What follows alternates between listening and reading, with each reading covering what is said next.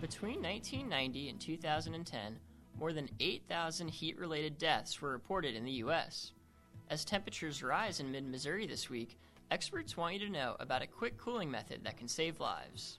Chris Sampson, an emergency medicine physician at University of Missouri Healthcare, says the TACO method, short for Tarp-assisted cooling with oscillation, is a relatively easy way to cool someone down quickly.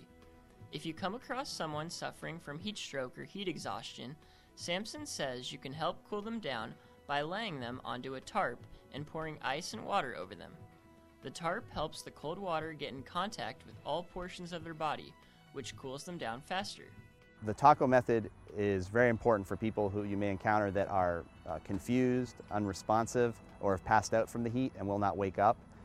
These people often need rapid cooling in order to help save their lives. Sampson adds that people should still call an ambulance after cooling the person down, but that taking action beforehand could make a life-saving difference. I'm Brian Gatiglio with a Mizzou Spotlight on Science.